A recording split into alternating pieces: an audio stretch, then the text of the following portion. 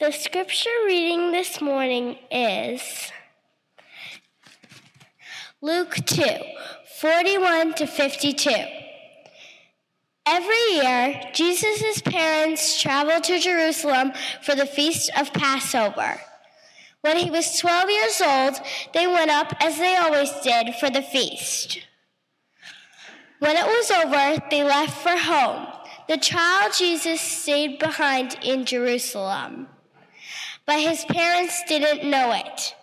Thinking he was somewhere in the company of pilgrims, they journeyed a whole day and then began looking for him among relatives and neighbors.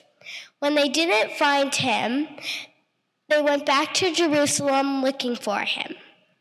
The next day, they found him in the temple, seated among the teachers, listening to them and asking questions. The teachers were all quite taken with him, oppressed with the sharpness of his answers. But his parents were not impressed. "Our minds looking for you," he said. "Why were you looking for me? Didn't you know I had to be here, dealing with the things of my Father?" But they had no idea what he was talking about. So he went back to Nazareth and lived obediently with them. His mother held these things dearly, deep within herself. And Jesus matured, growing up in both body and spirit, blessed by both God and people. For the word of God in Scripture, for the word of God in prayer, thanks be to God.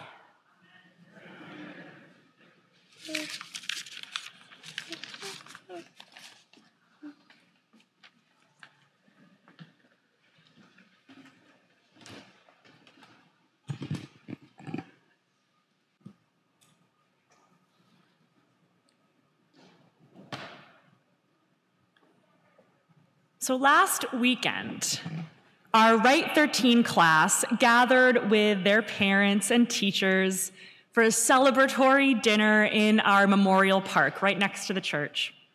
And we prayed and reflected together. Our parents offered words of advice, encouragement, and love, and affirmation. And we talked through the ceremony that we are going to be celebrating in church today. Now, Rite 13, for anyone who's wondering, is a special rite of passage that the Episcopal Church developed in the mid-1980s, and it was inspired by the bar and bat mitzvah tradition in the Jewish faith. This rite of passage, as we celebrate it, it marks a child's entrance into adolescence. Now, grown-ups and teenagers in this audience, you remember that time, right? Raise your hand if you've ever felt awkward when you were a teenager, a little uncomfortable, a little unsure. Raise your hand if you never felt awkward a day in your life. Yeah. That uncertainty, that excitement, the awkwardness, the joy. You know, Fred Rogers once remarked in one of his sermons that Jesus experienced every stage in human development and growing up, including adolescence, including being scolded by his parents, as you heard in our gospel reading. And in that story, we see Jesus Christ, the anointed one, already beginning to dip his toes into the water of his ministry, teaching in the temple, reminding his earthly parents of his divine calling. We also see Jesus, the teenager, a little self-centered, a little impulsive. Apparently, it never occurred to him to let his parents know where he was going. This is what adolescence is. As teenagers, we hurtle towards adulthood, and yet our inner child is still so present and so active with us, and to our teenagers, it always will be. We fight with our parents, and we take loving care of our siblings or our pets. We excel and dazzle in the open athletic field, and we shy away from attention off of the field. We show patience and compassion, helping our parents learn a new skill, and we are embarrassed by our parents' antics. We are so ready to try new things, learn new skills, make new friends, and yet the future is scary. Independence is scary. And that's one of the reasons why we celebrate Rite 13. We who have been through adolescence or who love someone who is going through adolescence, we contribute to the United Parish Book of Wisdom, which is on the communion table right now.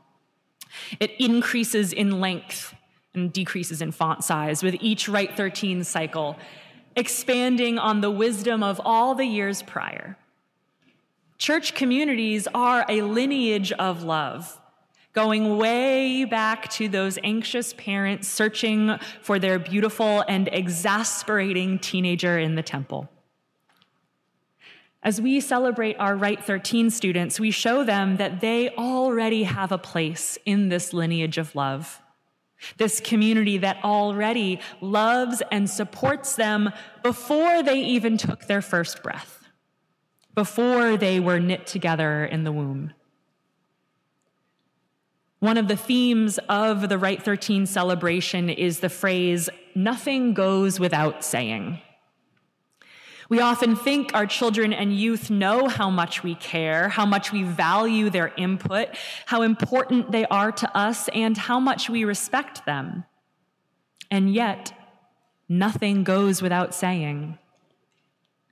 Much like baptism is a ritual that affirms the identity of beloved child of God that was already there, our Rite 13 ceremony is a ritual that formally makes clear and visible all of the love, support, amazement, and respect that we have for these youth. Our hope is that whenever they are feeling lost or alone, that they can look back on these moments to remind themselves who they are and remind themselves whose they are. Luke, Thea, you are beloved children of God. You add so much to our community, and we love you so, so dearly. Amen.